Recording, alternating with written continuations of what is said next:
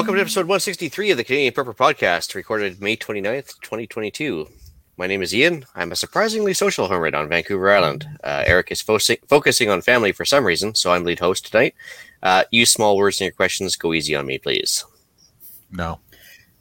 And I'm Jeff. I'm based in Central Ontario. I'm a target shooter, ham radio operator, general overall handyman, and weather nerd. I'll explain that in a bit. For those of you who are frequent listeners, you know that Eric has been absent the last few episodes for, as Ian said, family reasons. So myself, along with the rest of the panel, wish to congratulate Eric on the arrival of his second child, the daughter Ava Catherine, born last Friday, weighing a whopping 11 pounds, 9 ounces. I was able to go over yesterday and see the little miss, and I can vouch that she is very happy and healthy. So congratulations to Eric and his wife on the safe arrival. Yay! Yay! It's Canada's newest prepper right there. Absolutely. I'm Alan. I'm a first responder security expert and overall safety nerd. I'm Scott, a first responder from Ontario. I like learning things and I worry about our fragile infrastructure. Not to say I told you so, but this week has been a good demonstration of that. Absolutely. Hi, I'm Brad. I'm in Eastern Ontario. Consider myself a part-time amateur prepper who's constantly trying to better myself. And if you want to help support the show and keep the Canadian Prepper Podcast on the air, buy some swag. We have both the Canadian Prepper Podcast t-shirt, worn tonight by Jeff, and the super cool tactical Velcro patch. You can get those both at www.prepperpodcast.ca. All proceeds help keep the lights on and the backup generator fueled. If you're enjoying the show, please take a few minutes and like us on Facebook and submit a review on iTunes. We also want your feedback, good, bad, or otherwise, or if there's just a topic you want us to cover. You can send emails to feedback@prepperpodcast.ca. All right, we have some foundational content for you this episode. Still written by Eric, right? Yeah, well. Oh, really? He's here in spirit, that's right. We're going to start off with some recent news, update our personal preps, and we'll get into the main topic, which tonight is basics of prepping. So news first. I got nothing. So, considering the whole... Sorry, did you have anything, Al? Nope, sorry, I said I got nothing. Okay. My name's still in the show notes, but I didn't put anything in. Okay. So I've got a couple. As I'm sure everybody in Ontario is aware of the storm that went through last Saturday. So there's an article about a prepper, I'm sure, who lives in Manotick on the outskirts of Ottawa. And he basically, his house is basically a microgrid. He's got some Tesla backup batteries, solar panels, you name it. And he opened his house to his neighbors to allow them to come in and charge their phones, their laptops, do whatever. So I thought that was great. Brad made a mention that apparently there was also another gentleman who was basically driving around in his truck with a generator in the back and offering to power anybody's fridges or freezers for a couple hours and was just moving on down the street. So kudos to everybody who helped their neighbors. That's what we're here for. So it is the Canadian way. Good for them. That is the Canadian way. Good for them. Yep. Absolutely, Canadian way. Yep. So out of the storm, there were 3 confirmed tornadoes throughout Ontario, 2 EF1s in London, and an EF2 in Uxbridge. Ottawa, while their damage was severe, it was not a tornado. It was determined to be straight-line wind damage, but the wind speed was equivalent to an EF2 tornado. So tomato, whatever, it doesn't matter, tornado or not, there was extensive damage. Very extensive. The last report from Hydro One still reports 20,000 without power. Most of that is Eastern Ontario. Ottawa Hydro still says they have about 12,000 without power. So that one in Ottawa, was that the one that they called the derecha or whatever? Are they the new word, the term? Yeah, they called the whole thing the derecho, or however you pronounce it, which was just basically a straight line, extended length windstorm is basically the long and the short of it. So, Creating no matter where you unusual went, like I names said- for the sake of having unusual names. Well, I think it's Yeah. Spanish for like right hand, isn't it? Like, you know, it's izquierda and derecha. I think, or is that misspelled? Yeah, I don't know. I'm not sure.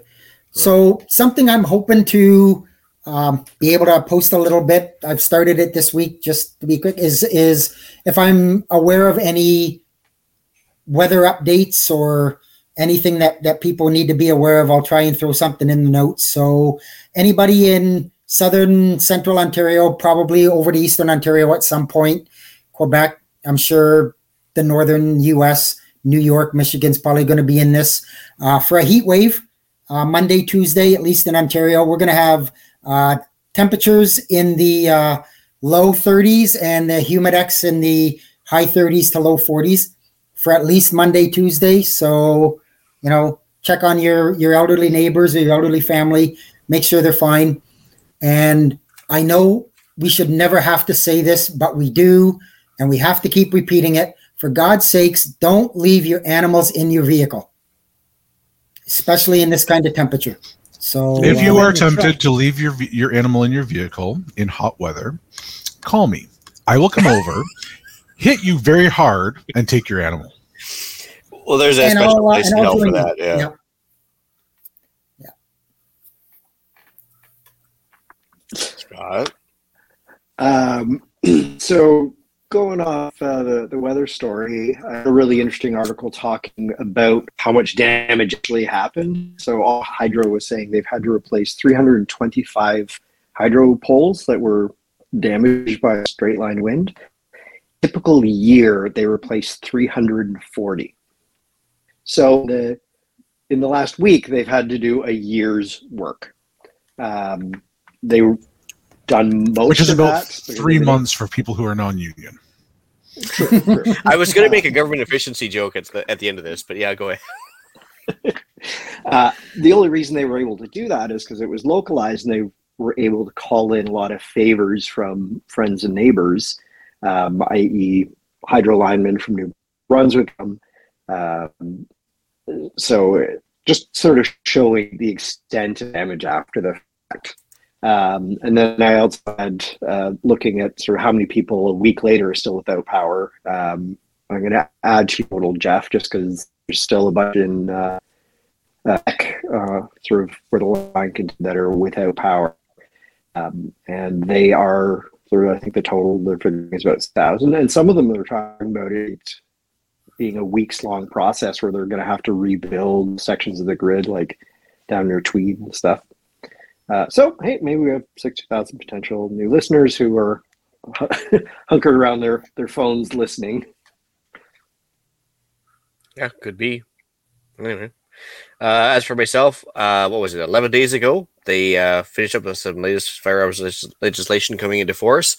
So naturally, they just decided to not even take a full weekend off, and they announced that they're going to be bringing in new firearms legislation starting on Monday. So, yay, government.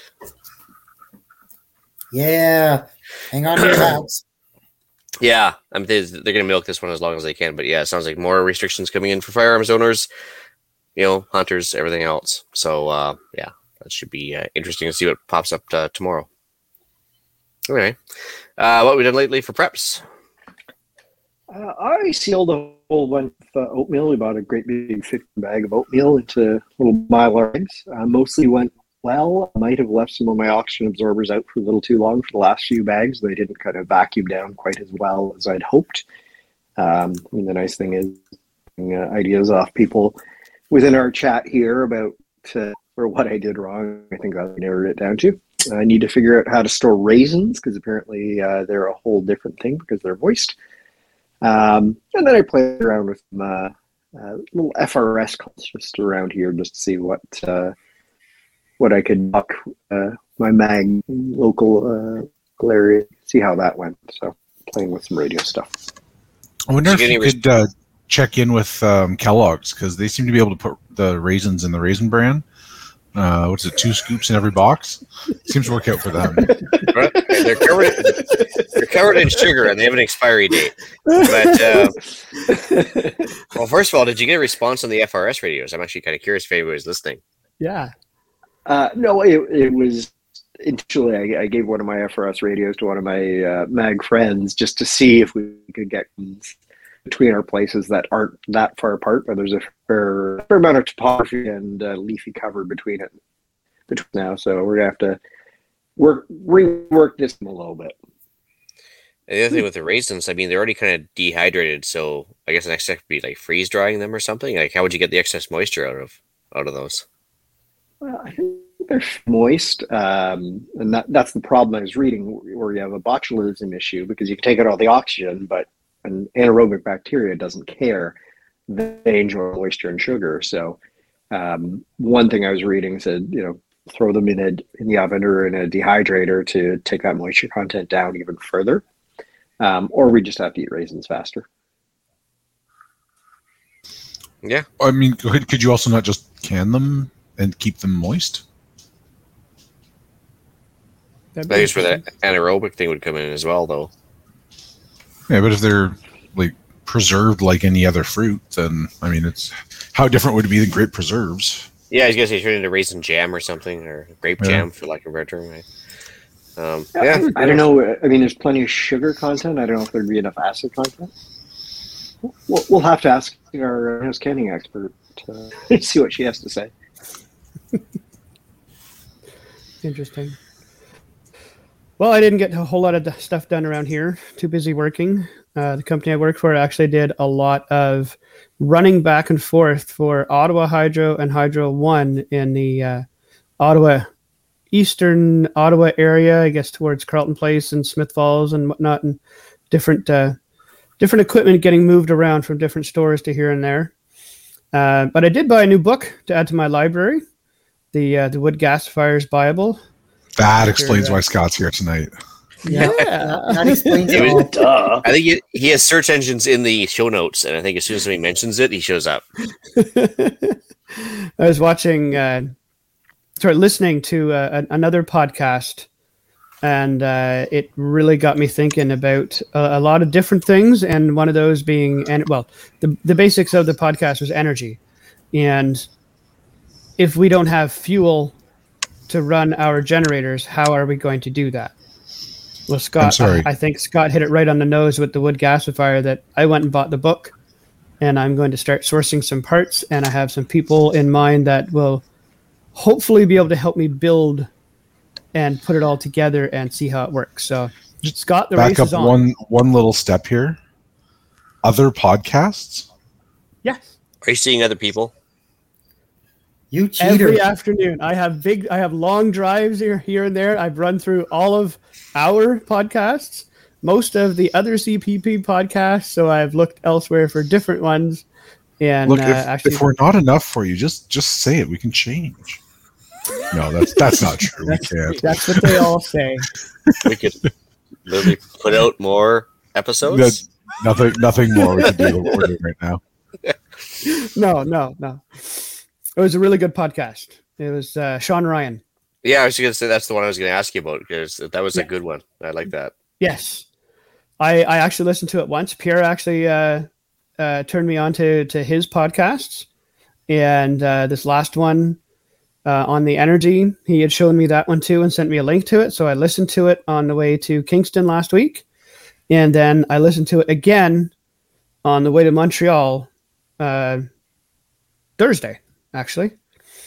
I figured, I'm gonna get that book and start looking for parts and pieces, and like I said, I have people in mind that can help me build it and put it all together and whatnot. So, Scott, the race is on. Challenge accepted. Brandon says Scott's here. Let's ask the question. Brandon's asking, is the Wood Gasifier Bible on Amazon? Yes, it is. That's where I bought it from. It is. Yep. And what's Ben's last name? Peterson. There you go. Just look under Ben Peterson. You probably find the Wood Gasifier Bible. I have a copy at home as well, so it's definitely a good read. Hey, Jeff. I also really didn't do a lot this week. I went this afternoon to a meet and greet with a bunch of local preppers from my area. Had some really good conversation, made some good contacts that I'm sure I will be reaching out to in the near future for advice, ideas, suggestions on some things that I'm working on in the background. And just, really nice to, again, meet those local people that you didn't know were there. So hopefully I can potentially maybe get one of them on a podcast here to talk sometime in the future. They just recently purchased a freeze dryer. We haven't talked about that, so I would like to see if maybe they'd be interested in coming on sometime in the future once they kind of get working with it and get familiar with it. And so, yeah, that'd be really cool. Very cool. Wondering if they're that close. You guys aren't that far away. Wondering if they'll run some stuff for us. I'm sure if you pitch in for power and whatever, I don't know if there's any wear parts on those things or not, but maybe. Can you freeze dry raisins? Well, we know you can freeze dry coffee, that's for sure. So, and apparently, which I did not know, which was the first thing they did, you can freeze dry Skittles, and apparently they are very good. Freeze dried Skittles. Freeze dried Skittles. Yep. There's a little artisan around here that freeze dries all sorts of candy, and it's really texture and really tasty. So they take like gummy worms and freeze dry them, and it's really neat. Wasn't this an episode of Friends? Oh no, that was a dehydrator. It was a food dehydrator. That one weird roommate that Chandler had. No, just me. Oh yeah, he was a weird roommate. I remember that guy. Yeah, kept dehydrating food, and anyways. And so you just dropped a 90s reference. I was going to drop an 80s reference here in a second, but I don't know if anybody would even get that except for Scott, maybe. But anyway, did we ever see the movie Pee-wee's Big Adventure? It's a cult classic. Yeah, it's a cult classic in its own time, but I know the movie.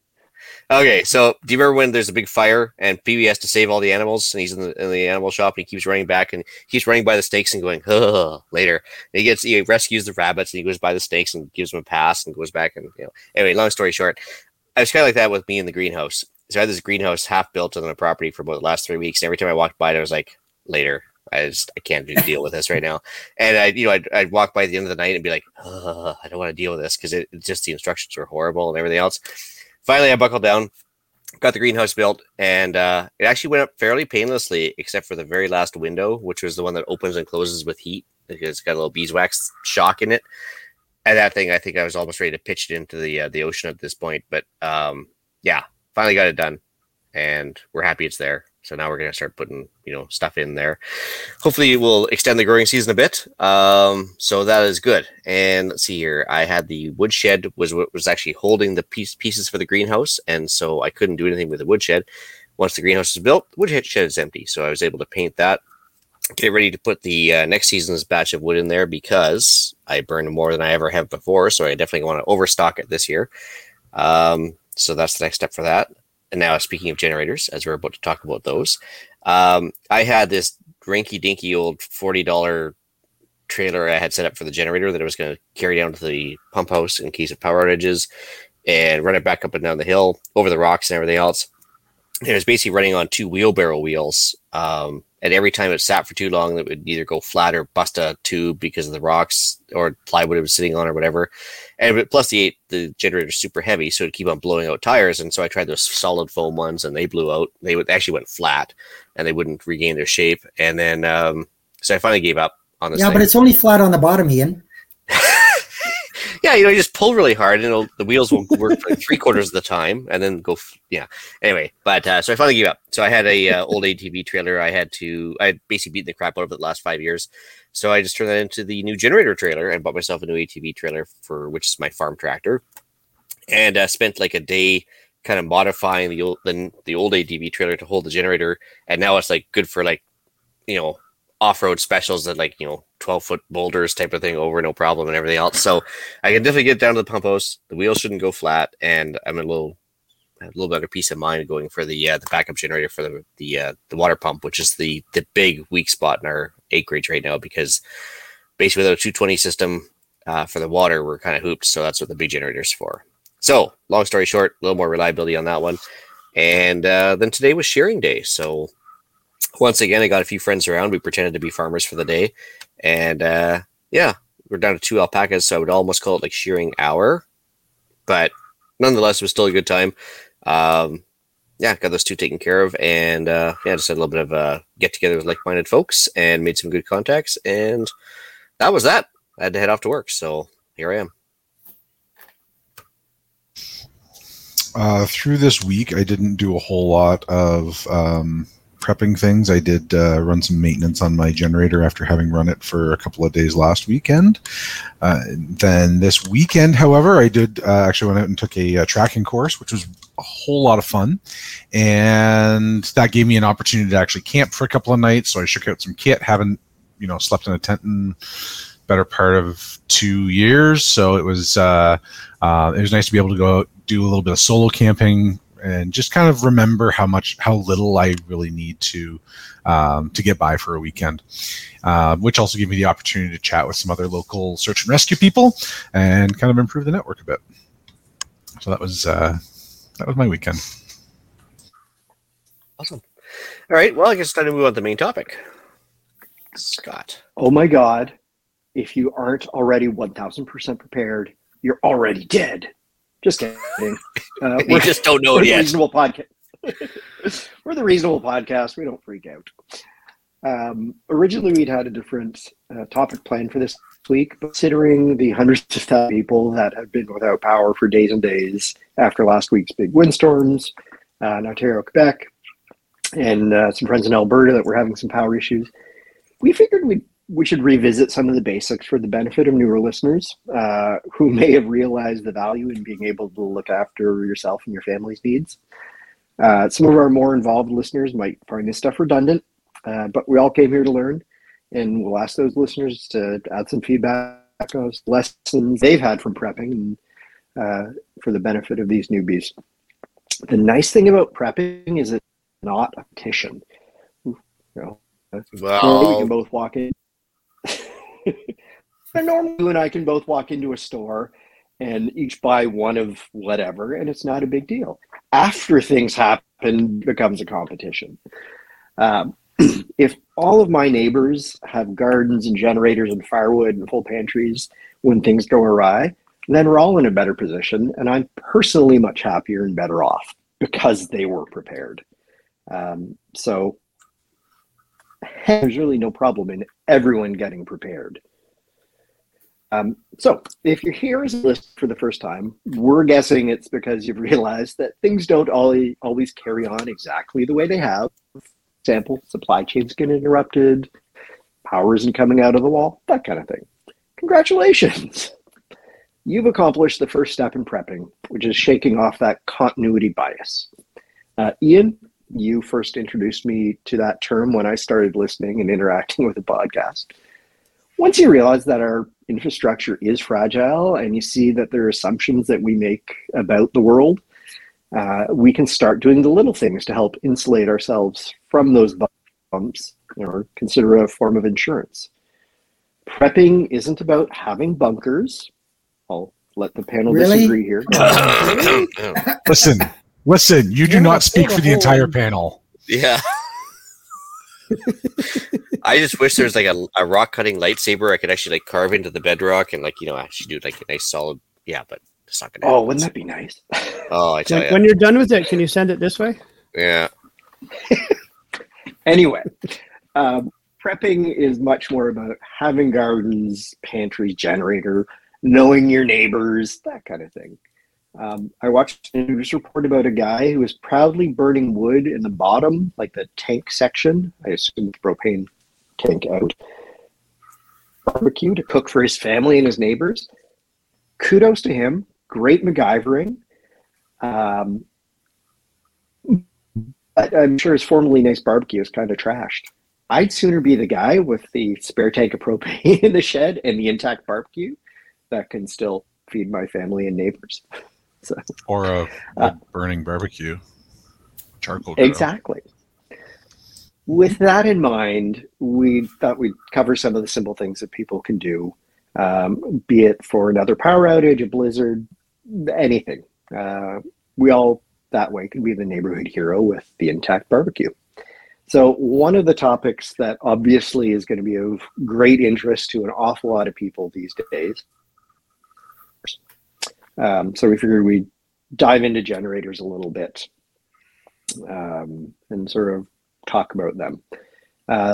So there's portable, there's the built-in standby ones, on-demand automatic. They're lovely. Today we're going to talk more about the simple portable ones on wheels with extension cords, that kind of thing. You can get them at most hardware stores. I imagine they're probably sold out anywhere you need them these days. I imagine you're probably moving a lot of them around also, Brad. So one of the first things to talk about is, sorry, go ahead, Brad. There was a Home Hardware in Ottawa on Bank Street. They closed the Friday before the storm at 4, knowing the storm was coming. They opened Saturday for 3 hours, sold 28 generators, and closed the store. That's all they were open for. That's all they sold. The store itself opened on Monday morning with no power. I was booked to go in and pick up loads for them to deliver. They had no power, no phones to even call my company to say cancel the order. The store is so new, it did not have its emergency backup generator installed yet. The guys were coming from Southern Ontario somewhere under contract from Home Hardware Canada to come and put it in. It just so happened Monday they were supposed to be there to put it in. We had the storm on Friday. The worst part about that when you go into like Home Depot in the heat of the moment there and you buy a generator like that, not all generators come with enough oil to run it and everything else. So a lot of these people will grab the generator, go home, think they're good. They'll crack it open. They're like, please add 500 milliliters of 10W30 oil. I got to go back to the store and it's closed. It's like, so like, yeah, there's obviously layers of preps when it comes to that stuff. It's like, rule number 1, RTFI. Or if they don't even read the directions and they just go ahead and start it and wonder why 15 minutes later it won't run. That's why really rule number 1 is read the instructions. And that's the whole point. When you can get this stuff ahead of time, as opposed to rushing to the now closed store, you're in a better position, right, guys? It's almost like a test your gear thing. Yeah, so what, we have to do that? Yeah, turns out we should get onto that. Damn. So when you're looking at generators, one of the biggest things is the wattage. Most circuits in your house, picture your standard 2 vertical slits, little face ground at the bottom, run at 15 amps. That's a typical circuit in your house. The circuit breaker, the fuse, is going to read 15 amps. If you've ever run your toaster and coffee maker on the same circuit and tripped the breaker, it's because you're drawing more than that 15 amps. The breaker did its job. Typical hairdryer is likely rated about 1500 watts. It'll run smoothly on a 15 amp circuit. Likewise, 15 old style incandescent 100 watt light bulbs will draw about that same amount of power, 1500 watts. So the wattage rating of the generator tells you how much power it can put out. A little generator the size of a toaster is not going to produce as much power as one towed behind a truck on its own built-in trailer. So that's true. And I guess if people need a quick calculation on how to figure out how much power outage or how much power usage each item has, they don't always show how many watts it draws. In which case you use what they call Ohm's law. Might be elementary for a lot of guys, but again, volts times amps equals watts. So it will give you usually 2 of the 3 items on the back of the appliance, and you can usually figure out how many watts you need from there. So just something else. And just quick mention there, you mentioned the old incandescent light bulbs, which are pretty much getting phased out. The reason we always talk about the LEDs is because the draw of the amperage and the wattage is so much lower that you can run a heck of a lot more lights on a given size generator than the old incandescents. So it actually makes a little more sense to have LEDs in the house already in place. This is my 2 cents on that. Absolutely. I mean, running one old incandescent, you could probably run 12 or 14 LEDs for the exact same expenditure. Mm-hmm. Oh yeah, absolutely. Yep. Well, even If not changing out more. remember that stand-up work light? I think I mentioned a couple episodes ago. There, it was 1,000 watts of draw for the 2 work lights. I took it down to 28 watts with 2 LED replacement bulbs. So it was like, it got just as much brightness out of it. So that was pretty good. That's awesome that you can replace the halogen bulbs with LED. That's a nice move instead of having to buy a whole new lamp. So to figure out how much power you're going to need is kind of our first step. Keeping 1 bar fridge and a cell phone charged is going to take a whole lot less power than 2 fridges, a deep freeze, a microwave, 2 more deep freezes, a well pump, 2 sump pumps. So we'll use that Ohm's law and try and add up all the wattages of everything you intend to run on your generator to get that ballpark number. Remember, you don't have to run everything at once. A deep freeze will keep cold for hours and hours. If it's nice and frozen, unopened, you can just unplug it, plug in the fridge, whatever, and they'll both be happy. Obviously, it's more work, but that's what we're doing. And most size of your generators, I mean, unless you've got a very small, like a 1,000 watt or something, you'll be able to run your fridge and freezer. As long as they're not like 40-year-old things that take 1,000 watts just to start up. And you'll get into the, the starting watts versus running watts thing. But I mean, you don't need a humongous sized generator. You just need something that's going to do its job and you're not going to overtax it. Yep. So most of the portable retail generators are in the 1,500 watt, 10,000 watt range. So 1,500 watt, think of it as a single circuit. So that should be fine to run your fridge, that kind of thing. But if you're trying to run more things with that little generator, you're going to have a lot of problems. Some of the home standby units tend to have higher wattages, but we're not really going to talk about them because they're kind of the core built-in gas line. Love that. Not really what we're covering. Voltage is also a concern. Some of the smaller units typically do the 110 volt that your house runs on, but certain appliances may require 220 volt. My well pump needs 220 volt, so a small generator wouldn't be able to run my well, which is something that's important. So have to bear that in mind for your choice of generator. Jeff, you've alluded to starting watts versus running watts. Certain appliances, typically anything with an electric motor, needs that higher wattage to start the motor. If you've ever been in a house with like an old bed that has a big draw, and when you hear it kicking on, the lights dim for a sec, that's that extra draw to the. Most generators are made to handle a little bit extra. So those 2 numbers, they'll do the starting watts because it's the bigger number and it sounds more impressive, and then the running watts that it can keep going for that continuous service while it's up and running. Yeah, I guess the other thing to keep in mind too is that nobody says you have to run your generator constantly. You can always run the generator for a few hours, get your freezer refrozen, and your phone's charged or whatever else you need to do, and then shut it off, and then wait a few hours, then start it back up again. Because of course, if you run the generator constantly, you're going to be running through your gas supplies a lot faster too. That's exactly what I did last weekend. Thanks for stealing my thunder there, Ian. I had that for you. Oh no, sorry, man. Oh no. Yeah, so I'll just touch on that now. It's exactly what Ian said. A lot of your smaller generators are not designed to run 24/7. They basically have the same motor as your lawnmower, your snowblower, your rototiller, stuff like that, and they're just not built robust enough to run 24/7.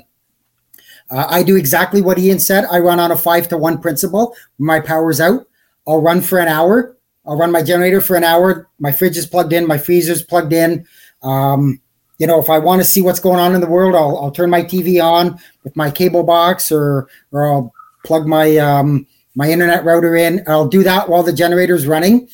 I do that for an hour, shut it off for 5 hours, and then go back, run it for an hour. As Ian said, you're going to run through all of your fuel, and then what? And they're not designed to run 24/7 like that, and you'll just end up having more problems down the road. Well, and alluding to that, when you read the manual for a lot of small engines, generators, your snowblower, that kind of thing, it talks about doing an oil change every 100 running hours. Compare that to your car where it's 8,000 kilometers and hundreds and hundreds and hundreds of hours. Well, especially they don't even have oil filters, right? They don't have any means to keep things on the clean side, right? Yeah. And again, you're right. There's no filter there, and there's no. All of them are air cooled. There's no water cooled. You get into the bigger, like the home standby generators, which we're not talking about, but they're all, or at least for the most part, are water cooled. So that heat's going to build up, and what happens when that heat builds up? Your oil breaks down a lot faster. Yeah. So, can we jump into this question from the YouTube chat from Wellesby? Because I'm assuming it's that one. That's the one.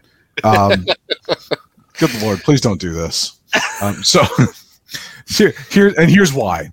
When you run a double-ended male core extension cord off the generator into an outlet, it does energize everything in that circuit, and it's just that circuit. So it wouldn't even be your whole house, but it's just that circuit.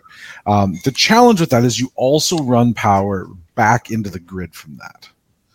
And that means that the people that are working on your power lines to restore power are now put at risk. And if you don't like how long it's taking to get your power back, wait till one of them goes to the hospital and then see how quickly they work. Or how quickly you have the police come to your door. Well, you'll have a visitor anyway. Yeah, it's also incredibly illegal, exceptionally dangerous. That's second only to actually running your generator indoors. Okay, I'm actually just going to play devil's advocate just for 1 second. I'm just going to ask a question only because I don't know. You take your home main circuit, right, your 100 amp circuit breaker, and flip it off, and then do your double-ended thing, assuming that that's what he's talking about. That should still isolate it from the grid, would it not? No, because the neutral will still run back. Oh, well, there you go. So I did not know. Learn something new every day. I have heard of that situation. Somebody made a double-ended male cord.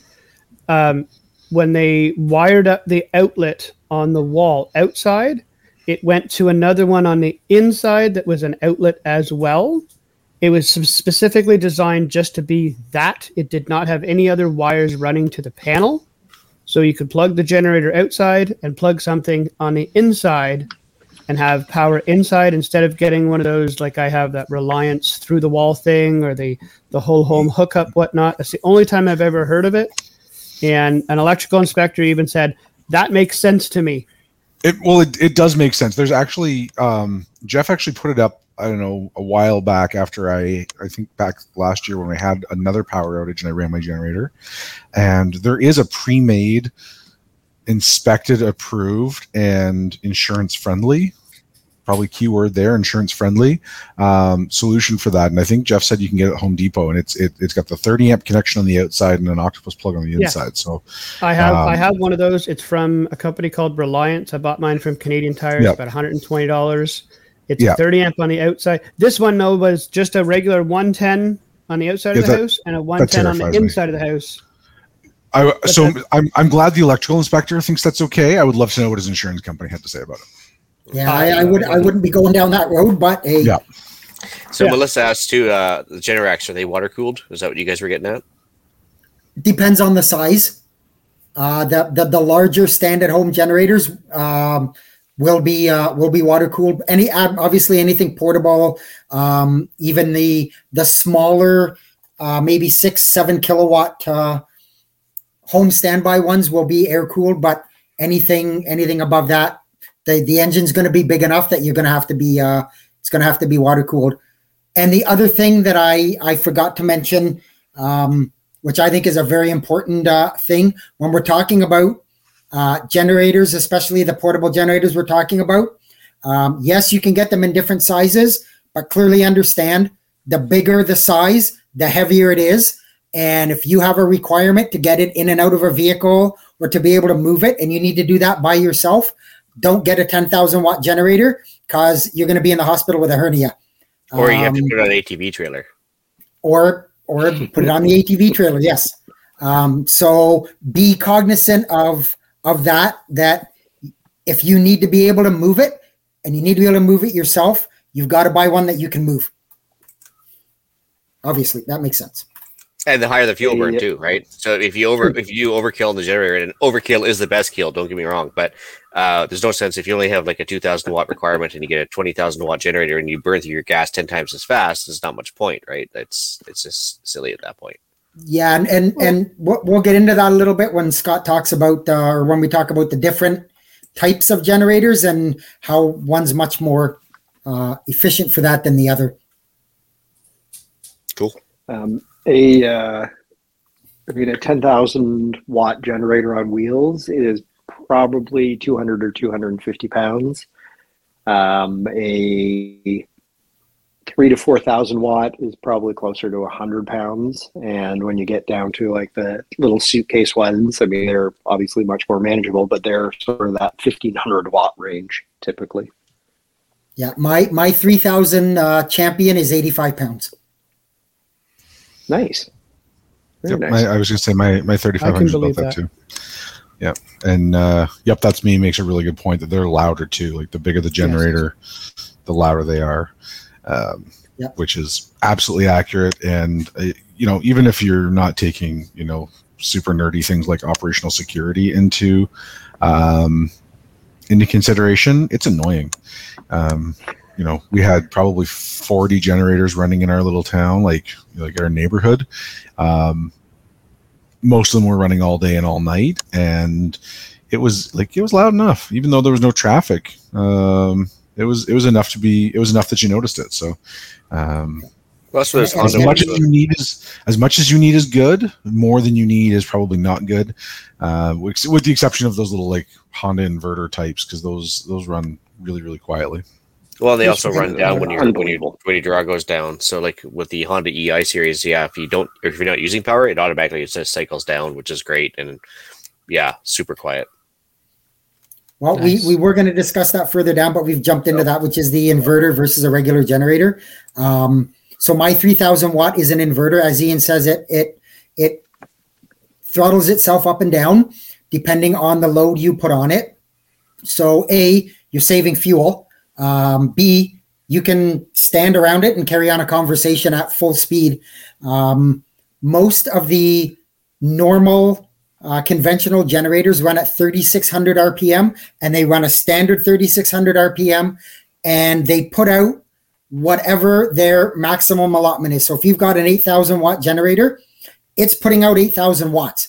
Whether you've got 100 watts plugged into it or 7,000, it's still putting out the same amount. So if you're not going to use that much, you're just wasting fuel. Yeah, I think the reason the Champion types like the Screaming Demons there, they have to spin at 3,600 RPM in order to maintain the hertz, right? That's what they're trying to go for is by spinning the magnets around at a certain speed, they get a certain hertz frequency on the power settings. So they need that's and you're right that gets them the 60 hertz cycle. That's another beauty of the inverter generators is the generator produces 12 volts, and then the inverter inverts it. Obviously, that's why it's called an inverter to 120. It is much more of a stable electricity. If you watch, they call them sine waves, pure sine wave, modified sine wave. Inverter generators are as close as you're going to get to a pure sine wave. They are much easier on the compressors and all that stuff in your fridges and your freezers. They're much easier on your sensitive electronics, your laptops, your TVs, that kind of stuff. The conventional generators have more of just a an up and down, an up sine wave straight across that drops down instead of doing a loop of a gentle up and a gentle down. So that hard hit to get it up there, and then the drop off is really hard on your equipment. So you're saying the power is dirty? Yeah. It's dirty power. Very, very dirty. Dirty power. All right, carry on. I won't derail the conversation. In terms of the fuel types for generators, we sort of alluded to it. Gasoline is your typical one. Propane probably a close second. There are generators that are dual or even tri-fuel, and with settings can run on different fuels. They'll have different wattage ratings for the different fuels. Diesel VW Golf with a similar gas tank to the gasoline version is going to drive a lot farther because diesel has more energy density. Please don't put diesel into your gasoline engine or vice versa. They're different equipment. So diesel has more energy density than gasoline, that has more than propane, has more than natural gas, that has more than wood gas. So generator on different fuels will produce more power depending on how much density you're feeding to it. So if we're talking about a typical generator running on gasoline that we're going to fill from a jerry can, right? We want the generator off, we want it cool. It is more problematic, gasoline storing propane. We talk about fuel rotation in here a lot. Alan did a explanation of that last week and what we did for preps. So in terms of fuel rotation, we want to use that old gas first. So pour that into our vehicles and then refill the can with fresh gasoline, and then release stabilizer. So that's one of the chemicals that helps absorb water and sort of keeps the gasoline from separating to different elements, because it's not one pure homogeneous liquid. There's actually a component in there. We don't want it to separate. So it's kind of a pain in the butt to make gas. Or work, use those jerry cans and them into your car or your TV or whatever, and then take them to the gas to refill versus just driving up, filling your vehicle, and driving off. But because gas is perishable, that's why we need to rotate it. A 2-year-old gas can in your shed is probably going to be really hard on your generator's engine. That'd be extra bad if you're very dependent on that generator right now. So that's the thing that we keep in mind, and it just kind of becomes a habit, really. Is that a fair description? Yeah, and on top of that, something sometimes a lot of people forget is they'll maybe rotate their fuel, but they won't change or rotate the gas that's in the tank of the generator. It's only the gas that's in the tank of the generator is only going to last as long as the gas that's in your jerry can. So if you're not keeping a jerry can for more than 4 months, 5 months, you shouldn't leave the fuel in your generator for any longer than that. Either run it through, and you should be running it. I mean, like we say, always test your equipment. I start and run my generators every month. I'm sure pretty well everybody else here would do the same. But you also have to be cognizant that if that fuel's been sitting in your generator's tank for a long, long time and you haven't changed it out, chances are very good when you need it, it's not going to start. Well, I think that's where a lot of people run into problems, right? They buy the generator, they get it set up, and they just walk away from it. And then when the time comes, they expect it to run as new, but it's not going to happen. But that's why for aftermarket stuff with the Honda, you can just pour it out, literally, because you can lift the generator up and just empty the gas out. But the Champion, when I ended up installing like an extra big fuel line, it's easy to remove, and then I basically just take it right off right before the carburetor, drain the whole tank out just to rotate the entire tank. And then also you don't want to leave gas in the carburetors for most of these things, because then those come up the carburetor too. So ideally you have a fuel shut off, you let the carburetor run dry and then drain the tank later.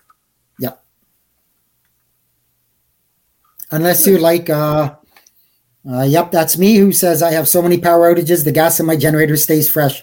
Yep, still rotating gas. Yeah. Look at the bright side, rotating it. Yeah. That would suck. My first car was like that. Your it would burn so much oil. Never had to change it. I just had to keep adding it. Yeah, that's fair. It's another way to do it, right? Yeah. Actually, before we get going again Always here, have fresh oil. Wellesby's asking Scott. He's mentioned you were talking about an old truck for gasification. Did you have any success with that? Oh, I mean, I have to convince my boss a good idea. The chief financial officer. The financial officer has to agree that, the 1960s or 70s carbureted pickup truck is a good investment for us. So we're not quite there yet. So we need to, we'll have a few more disasters and see if that'll convince said financial officer. Keep pushing. Just gotta wait for the flaming guitar times, and then you'll probably get an older vehicle. No problem then. Weld on some spikes and stuff. That's right. Get some leather on. Anyway. So talking about shopping for generators, one of the things they advertise is the runtime.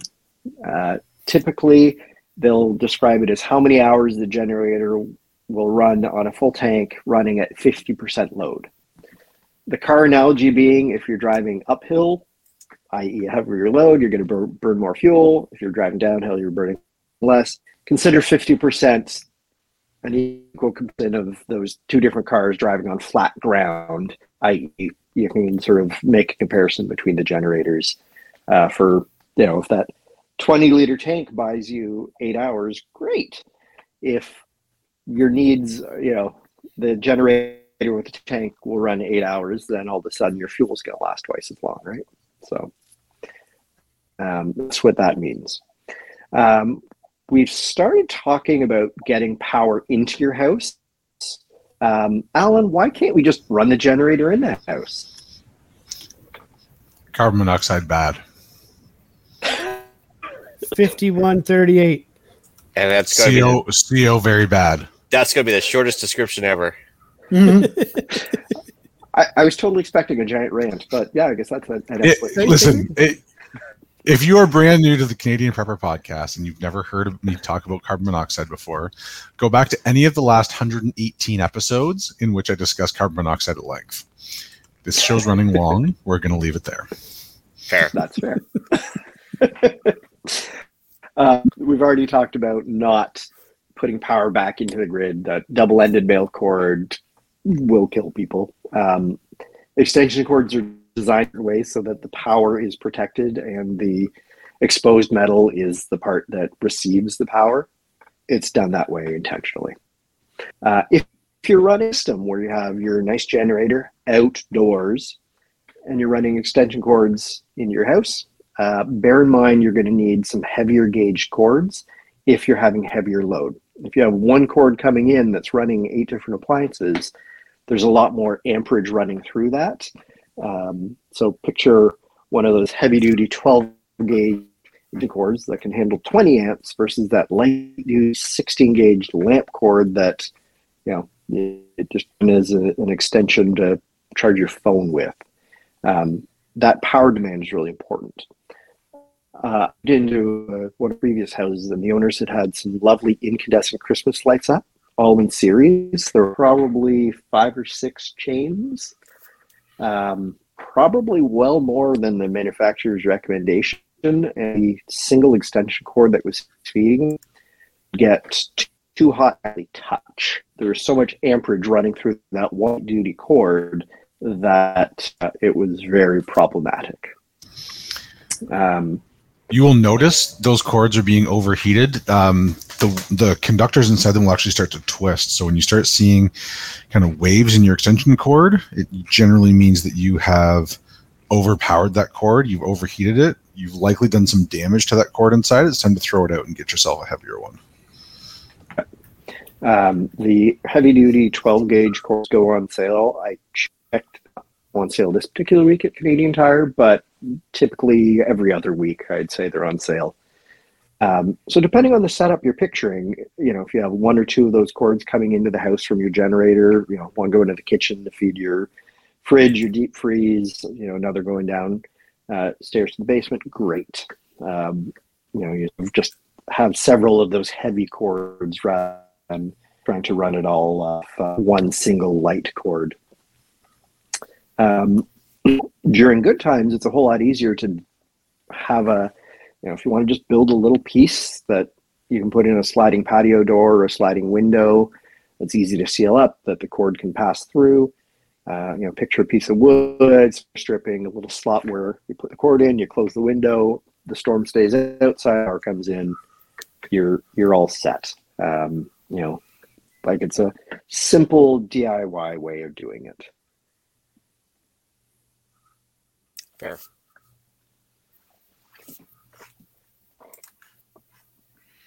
Jeff, did you want to talk about yeah, well, I mean, as Ian mentioned, there's that, and Brad mentioned the same thing. The Reliance, there's other companies that make it.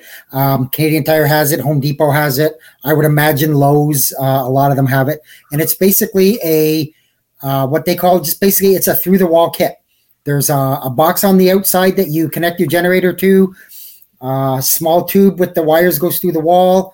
And on the inside, you have a 6-prong outlet connector that you can plug several items into. The only thing, and I don't know if anybody who set this up ran into that problem, but and I don't want to confuse anybody, and I want to be very clear. If you're unsure, talk to an electrician or somebody who is knowledgeable on electricity. You don't want to make a mistake with something like this. So the circuit, that control panel runs on a heavy cord with a 4-plug prong on it. And I know it's confusing. I don't know if you guys can see this. So that is the 3-prong connector that my generator works on, but it requires a 4-prong cord to plug into the Reliance box.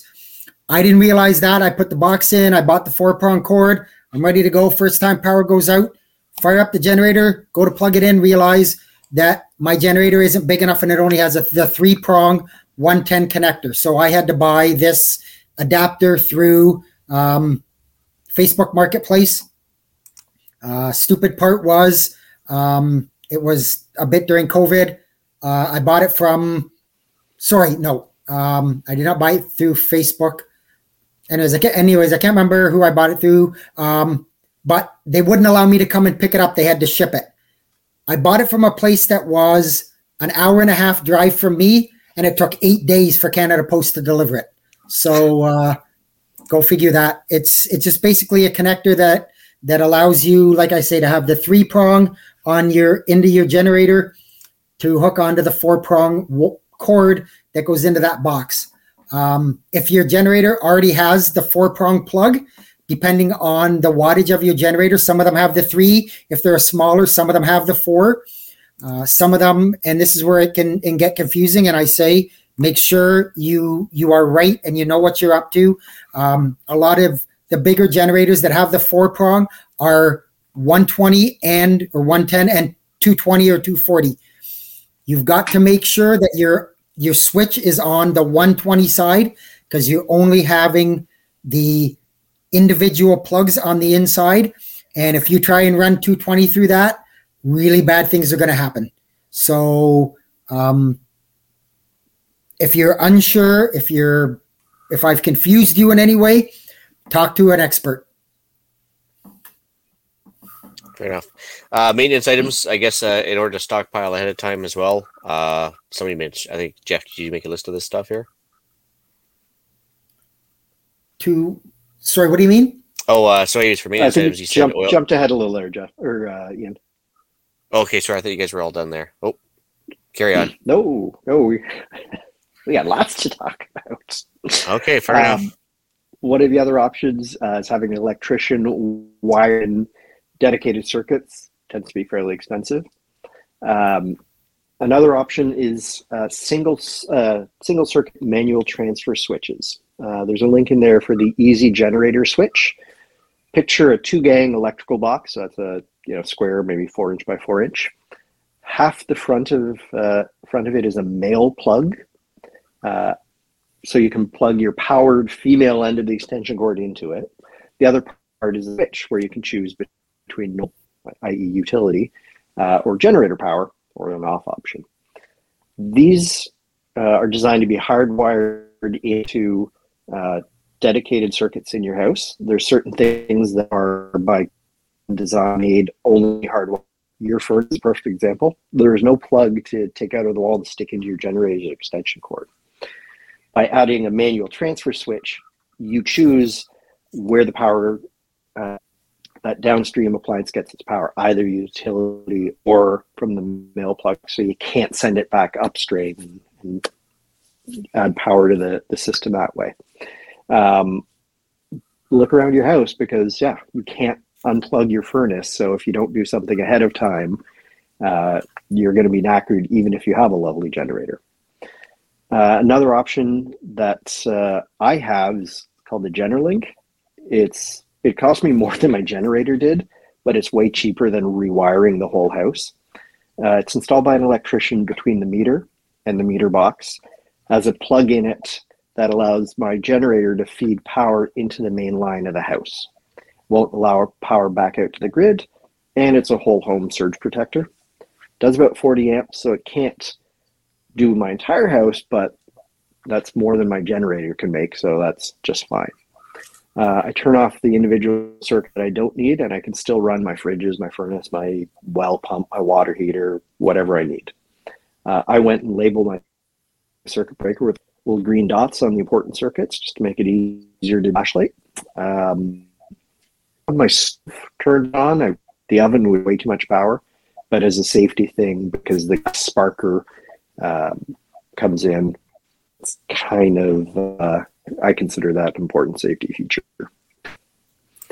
Have you ever had to use it yet, Scott? Yeah, no, I've used a couple of times. It works quite well. I like it. The new version that has a Bluetooth feature, I kind of wish I had that because then it would tell your phone when the power's come back on. I have to go and sort of check the little lights on it to see if there's utility power or not. I saw that Amazon. Sorry, go ahead, Ian. Wellesby's asked if there's any books you'd recommend on the subject. Which for generators, Wellesby, or for how to power into your house? I think for generators and or interconnection. I don't. So far, it's been learning by doing. I mean, I've got the, I guess if you want to call it the 1, 2, 3 basics of electricity, and it's a book. I bought it at Home Depot, and it more or less covers how to wire circuits and stuff like that. It's your basics. I mean, it's not by any means an advanced book, but for the most part, anything you need to do will get you what you need. So troubleshoot a lot and give you basic circuitry. Yes. Yeah, I've got something like that. My dad has the old Reader's Digest, big, like rectangular book, hardcover, huge thing, weighs a ton. Loves that thing. You should also be aware that, at least in Ontario, it's illegal to do any electrical work on property that you don't own unless you have a contractor's, like an electrical contractor license. So that would be another thing to consider. Yeah, everything's illegal in Ontario, though. Yeah, pretty much.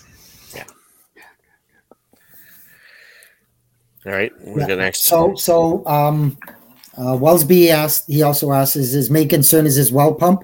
I will tell you what I did, whether it's legal or not. I'm pretty confident it is. Anyways, mine is a 120 or 110, just regular well pump, and it was plumbed into, obviously hardwired right into the electrical system. I obviously shut all the electrical off and switched it to a heavy duty plug. So it's a plug in. So it plugs into the same circuit. But when the power's out, I just simply unplug it from that, plug it into a properly sized and capable extension cord, and run that off my generator. Yeah, so that would be a perfect example where doing a manual switch on that 110 circuit would mean you could plug in your 110 well pump from your generator just by plugging in a simple extension cord. My well pump, my sump pumps, my furnace fan, and my hot water tank fan are all plug into the wall, so I can unplug everything, plug it into extension cord that runs over to that Reliance through the wall thing that plugs into my generator on the outside, and I am good to go. Nice. So I'm going to touch on all the different plug types, and all of those Time Life, Home Depot 123 books are fantastic for this because they show you the little pictures. When you describe a plug, most of us picture two parallel lines, one's a little bit longer, a little frowning face under. That is your standard 15 amp plug, right? If you pull your stove out from the wall, hidden behind it, you're going to find a much bigger plug that does a whole lot more voltage and amperage. And it's completely different, so you can't accidentally plug your toaster into it. They're done that way by design, right? So the voltage and the amperages work that way. So if you're looking at your generator, a smaller one will have those standard wall plugs you're used to. When you get into the bigger ones, they start having the fancier ones, like with 4 prongs instead of 3. 3 typically means 110 volt. 4 typically means the 20. They can be higher amperage, like Jeff was showing with that twist, right? So that they have different features, right? Big heavy cord that's running from your generator back to your head to your RV. It's a heavier wire, heavier plug sense. Great to shop for those extension cords or adapters or RV dealers and the RV section in different hardware. So that's probably somewhere where hopefully you get it without having to wait 8 days in the mail, Jeff. Be prepared to pay a little bit more in those RV stores, though. Oh, absolutely. I found that Amazon and Home Depot were cheaper than the RV dealerships in my area by a lot. Yeah, I did that. This plug adapter that I got, I couldn't even find it anywhere. I went to like 4 different RV places, Home Depot, all of those places. Nobody had it. The only place I could get it was online, and I luckily found this one place in Ontario that had it. Everywhere else, I was ordering from the States, and I knew I was waiting weeks. Oof. I can definitely understand that. Noisy generators, it's a thing. I mean, you alluded to it, Alan, when the entire neighborhood is running on it. We did have a little discussion offline where people who were receiving noise complaints from neighbors during the power outages. Apparently, a lot of municipalities have specific exemptions for noise bylaws for generators running during power outages. So check your local area. The other option is if you offer to rescue your neighbor's deep freeze with your generator and an extra extension cord, they're going to be a whole lot less likely to complain about the noise from it.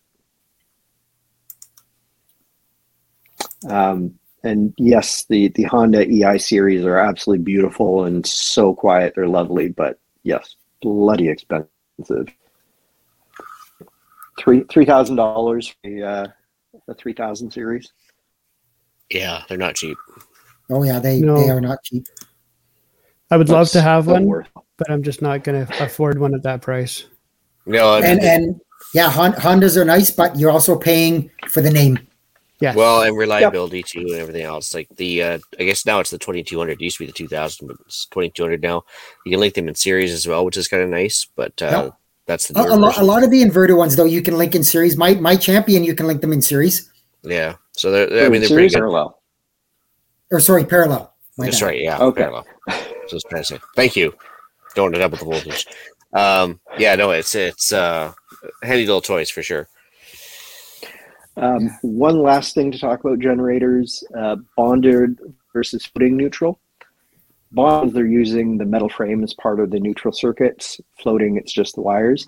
Typically, this won't have an impact on most homeowners. Sometimes it can cause tripping in GFIs. If you're getting down into the weeds that much, we're happy to help you out, but for the purpose of tonight, I wouldn't really worry about it. Typically standalone generators, it's not going to be an issue. we did get into some of the maintenance issues. So, Jeff, did you want to talk about some of the ideas for things to know how to do ahead of time? Yep. Ian mentioned it earlier. The obvious things. Know how to change your oil. It's not that difficult in those small engines, but know how to do it. Know where the filler plug is. Know that kind of stuff. Most of the those small engines don't have an oil filter to worry about changing. It's just simply drain out the old oil, put in the new oil. Spark plugs, always have spare spark plugs. Know how to change them. They're not difficult. You just need to have the spark plug wrench. Spark plugs come in about really 1,000 different sizes. Fuel filters, inline fuel filters. Yeah, you can do that. They don't come with them normally, so you have to install them. Yeah, I was just going to say, my generator does not have an inline filter. Some of them maybe do. Check your owner's manual and see what's there. I did mention it earlier. Again, fuel rotation. Make sure you're rotating the fuel that's in the tank, as well as your external source of fuel. And depending on the climate too, air filters, because some people live in really dusty or dirty climates. Other people, they can get away with a little longer, but at least know if it's a foam or a paper filter or whatever it is, and see if you have to carry spares or at least filter oil for the foam ones. Absolutely. Yep. Good. So I think that's been an excellent deep dive. And the only other thing that you may want, I have it. Is spare pull cord. Spare pull cord, possibly a handle. It's not that uncommon if you've got to pull it that you're gonna eventually break a pull cord. So I've done it a couple times. It's not that hard to fix it. You just need to know. That, and you can go and buy reels of it for pretty cheap. How many things that you have on your property? Your chainsaw, your weed eater, your lawnmower, your generator, your snowblower. Yeah, everything. All those things have pull cords on them. Save yourself a whole lot of headache. Go and buy a reel of starter cord and a good pair of scissors to cut it with. Keep them together. You never run out. Yep. True. Well, I guess time to move on to the podcast challenge. Yep. I absolutely didn't lose my spot on the show notes. No, that's awesome. If you are new to prepping, reach out to us, join the Discord group, ask as many questions as you like. If prepping is already your thing, offer to help someone recently affected by this week's events. Fair enough. We actually we did time out for the episode as far as we were ready to cover off pantry and cooking episodes or cooking topics for new preppers, but we'll probably carry on with maybe next episode or at least one down the line. We'll get back to that for new preppers. But yeah, I think some back to basics episode kind of fun. Yeah, for sure. Upcoming events, still Maple Seed events across Ontario as well. Not all sold out, surprisingly. There's a few available still. So if you want to improve your basic marksmanship with 22s, that's a great idea. Go to mapleseedrifleman.com/events. And the annual Preppers Meet is in Desborough, Ontario. That's near Meaford, Owen Sound area. Anybody knows those towns, Western Ontario. If you're interested in going, they do have a website, www.annualpreppersmeet.com. It's got info on there. You can buy tickets. Tells you who the other vendors are that are there. I personally haven't been. Eric's been. I haven't. Whether I can make it this year or not is going to be up in the air. There's a conflict for me that same weekend, but I've heard nothing but decent things about it. There's a lot of good stuff there. So if you're interested, look it up. Cool. Deal of the week. So a bit of a story. If you were listening to the other CPP, this was covered about a year and a half ago. Fire Force Ventures is still a store in Calgary. Unfortunately, they had a bit of a run-in with the law and some public complaints because they were selling camouflage from a certain now defunct South African country, and they were accused of being white supremacists, despite the fact the gentleman was from Asia. Anyway, long story short, he's had his fill of Canada. He's moving to Texas, and so now which is good for us short term. He's blowing out his entire store, 25% off if you use the discount code Dynamo at fireforceventures.com. And for example, right now they've got MREs on for about $10 a pop, which is a stellar deal, especially in this day and age, as well as a bunch of other backpacks, camo, everything else. Check them out. They're a solid store. And Nice. shout outs. Well, sorry, was that Scott? No, I was going to say, go into the shout outs. I see you got some. Yeah, so shout outs just to the shearing crew for today. We had Jack, Russ, Amy, Isabel, and Mark all show up. Give me a hand with the alpacas today. It's much appreciated. Anybody else? Yeah, I'll do a shout out to Kevin from our local prepper group who set up the meet and greet for us. I know he listens to the show, so thanks for setting that up, Kevin. It was a good time to be had. Yeah, it's good. It's nice to find local guys for sure. All right, I guess I'll bring episode 163 of the Canadian Prepper Podcast to an end. You can find the podcast on iTunes, Podbean, Spotify, or your favorite podcast app. Please help us out and submit a review. It helps other people find us.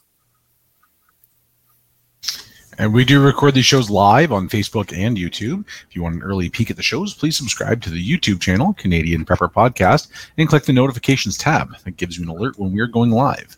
If you want to reach me directly, and I always love answering questions, you can call me, or you can't call me. You can email me at Alan, that's with one L, at prepperpodcast.ca. He said he can call you. What do you want us to call you? Anything but late for dinner. Right. If you want to reach me, you can just throw a generic email in at feedback@prepperpodcast.ca. And if Eric feels up to it, he'll send it over to me. Well, I'll tell you too. It goes by I've already courier told you pigeon. everything I know, so prepperpodcast.ca works for me also. I can be reached at batbradcpp@gmail.com if anybody wants to chat. Awesome. You can reach Ian directly by emailing me at theislandretreat@gmail.com. You can also occasionally find me on Canadian Patriot Podcast on iTunes and YouTube. We record Monday evenings now at 8:30 p.m. Eastern. I'm also in the Discord chat for both CPPs, as most of the guys are here, I think. Email us if you want an invite. There's about 200 people on there now. You can find us discussing why government waste in society has me upping my generator card game. Thanks for joining us. Until next time, be prepared, stay safe. And keep learning.